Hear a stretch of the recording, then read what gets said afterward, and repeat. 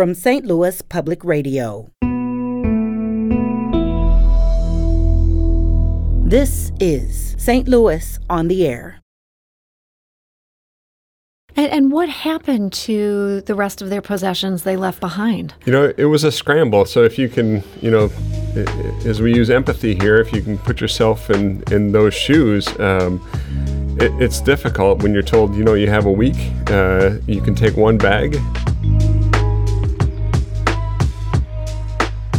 A great deal of federal government photography happening within the camps, and there was a special emphasis on ensuring that those photographers were not capturing images of the barbed wire fences surrounding them or the guard towers or things of that nature, capturing more of the aspects of life in the camps that people would find more familiar.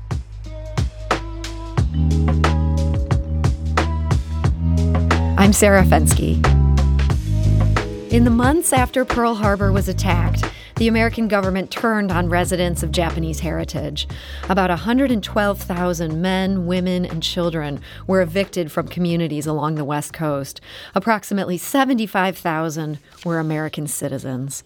What happened to them and how is the focus of an exhibit now on display at the Soldiers Memorial Military Museum in downtown St. Louis. It's a traveling exhibit from the Smithsonian, but it also highlights some local connections.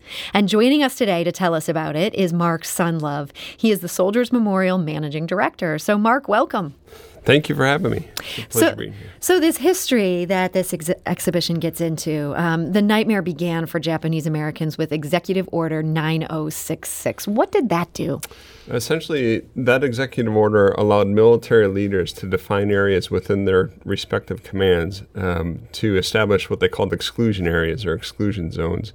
And within those zones, those military commanders were permitted to identify individuals who should be excluded from those areas. So Executive Order 9066 didn't specifically identify Japanese Americans, but it was a kind of a thinly veiled acknowledgement that those individuals were no longer accepted especially on the west coast of the U.S. So General DeWitt, who was the commander of the Western Defense Command, quickly initiated a process whereby they essentially rounded up and began placing it into temporary detention centers, and then soon after that into what they called relocation centers. Any people of Japanese ancestry that lived within that exclusion area. And so those included what they called Issei, which were first-generation immigrants who had come over from Japan, but also their children who were born here in the United States, and even their grandchildren who were born here in the United States, who had full expectation of constitutional rights and guarantees that we all assume that we have and that we're protected by. Those were all, within a matter of weeks, stripped from those individuals as they were forced to give up their homes, any businesses that they operated, their personal belongings, pets, anything that they owned. Basically, they were permitted to take one bag, one piece of luggage to the detention centers. And then from there, they were moved to the relocation centers. And what happened to the rest of their possessions they left behind? It was a scramble. So if you can, as we use empathy here, if you can put yourself in those shoes, it's difficult when you're told, you have a week, you can take one bag, to decide what you're going to take, what you're going to leave behind, and then what you're going to do with what you can't. So there were a lot of,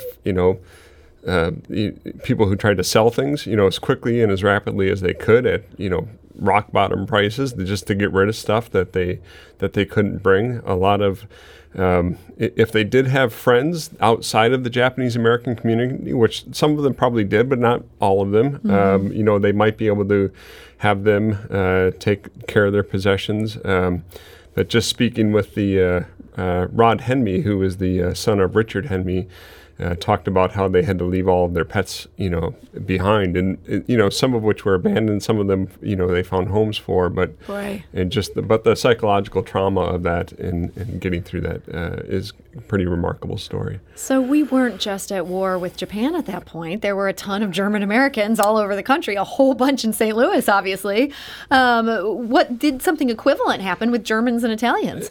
Not nearly to that extent. There were German Americans and Italian Americans, and foreign nationals who are identified as posing a potential risk. But those were individuals who were, identified, had, military intelligence or the FBI had done some research on those individuals. So there were some that were identified and placed into what they called internment camps, which were different than the 10 Japanese internment or incarceration camps. But the Japanese Americans were the only people identified exclusively by race to be selected in that way. So everybody from grandmas down to 1-year-old babies were, eligible for placement in these camps. So some German Americans and Italian Americans were affected, but not nearly in the way or the racist and systematic way that Japanese Americans were identified. So this show at the Soldiers Memorial Military Museum covers this history, and there's so much in it that we won't have time to talk about today. I want to encourage people to go and check this out. But you also highlight local connections to this national story. Now, as you say, these people were largely evicted from the West Coast. So what are some of the local connections to this history? Yeah, and that's one thing that, Missouri Historical Society certainly prides itself on is finding the local stories within a larger national story.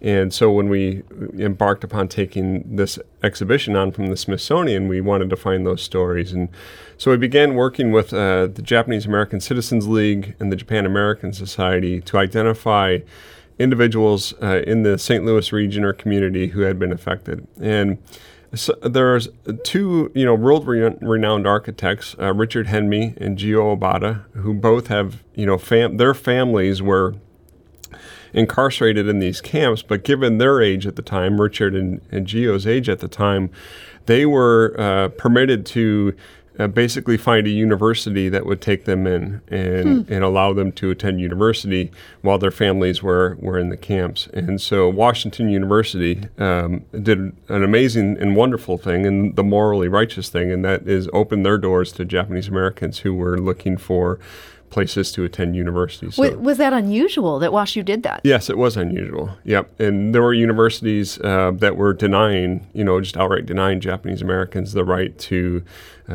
matriculate in their universities and attend. And so Washington University was unique in that situation and, stepped up and did the right thing. So both of them, Richard and Gio Obata, Henme and Obata, go on to become world-class architects. And Henme designing what we all refer to as the Flying Saucer building now. And that's right here in almost Midtown Grand Center. Yeah, exactly. So this kind of great connection, to the local area.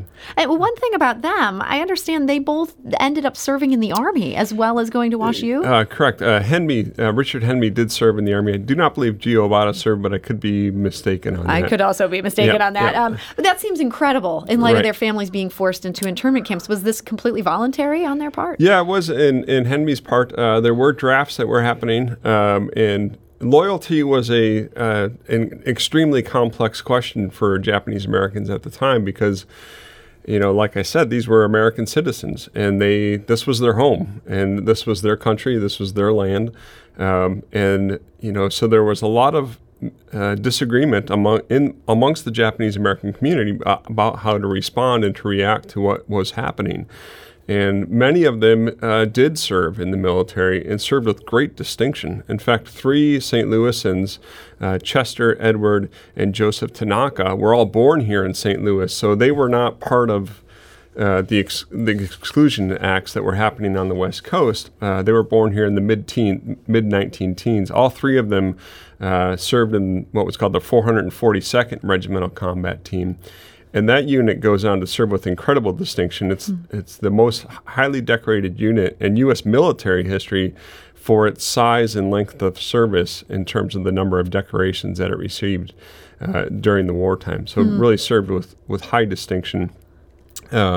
Chester goes on to become kind of the historian for that unit and writes a book called Go for Broke, which is available, kind of documenting their service, especially their service in Europe and in Italy.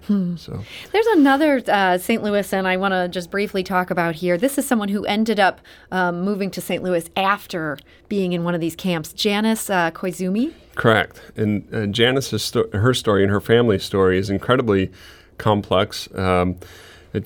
Janice was married to a man named Kay, and Kay, those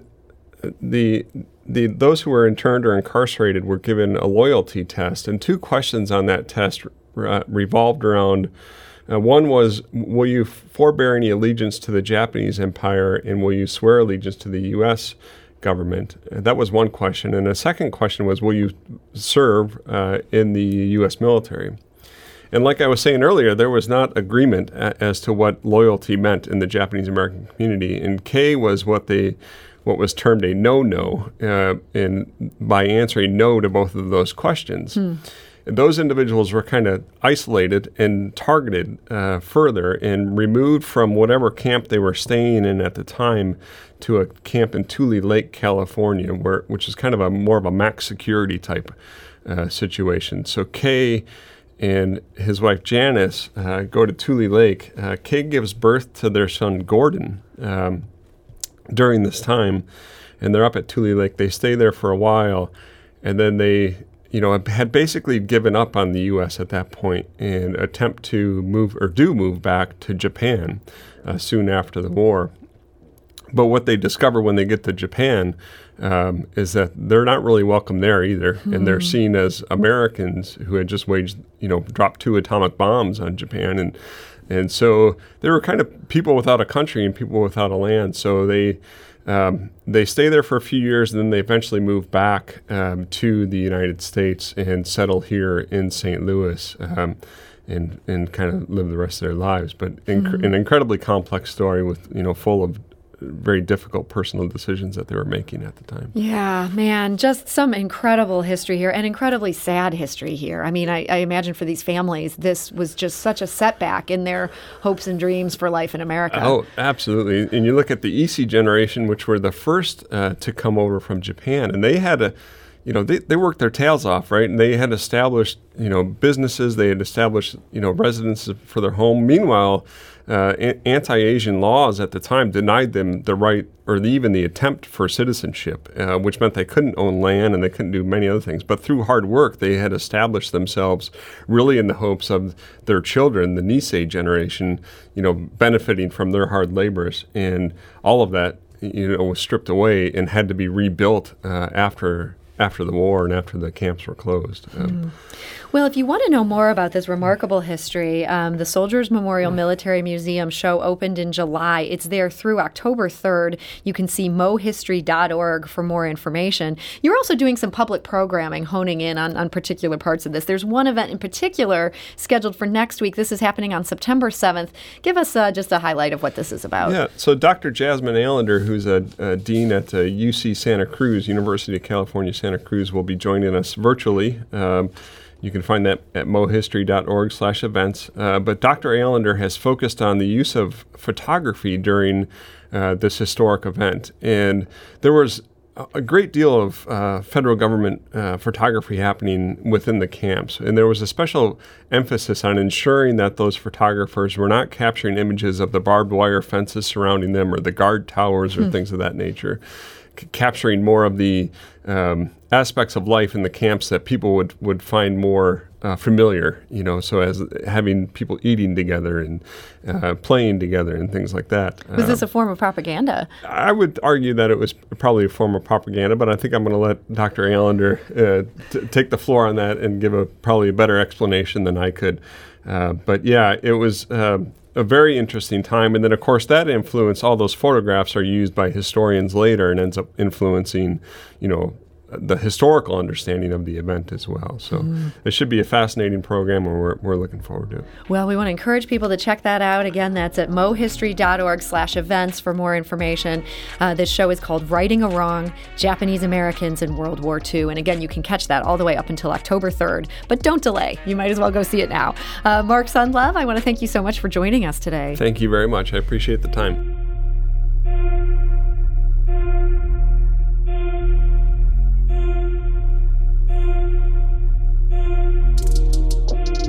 St. Louis on the Air is a production of St. Louis Public Radio.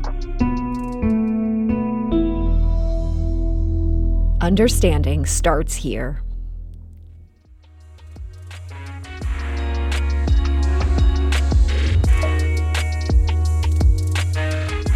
Do you find yourself regularly listening to episodes of St. Louis on the Air? Suggest us to a friend you think might enjoy our conversations, and leave us a review and rating on Apple Podcasts on the App Store. It's the simplest way to help people discover our show. Thank you. St. Louis Public Radio is a member-supported service of the University of Missouri St. Louis.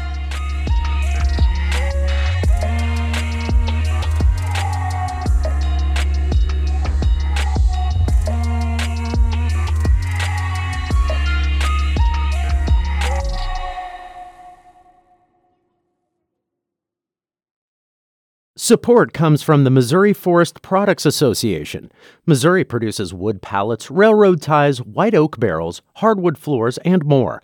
Details on the variety of products made in the state are at choosewood.com.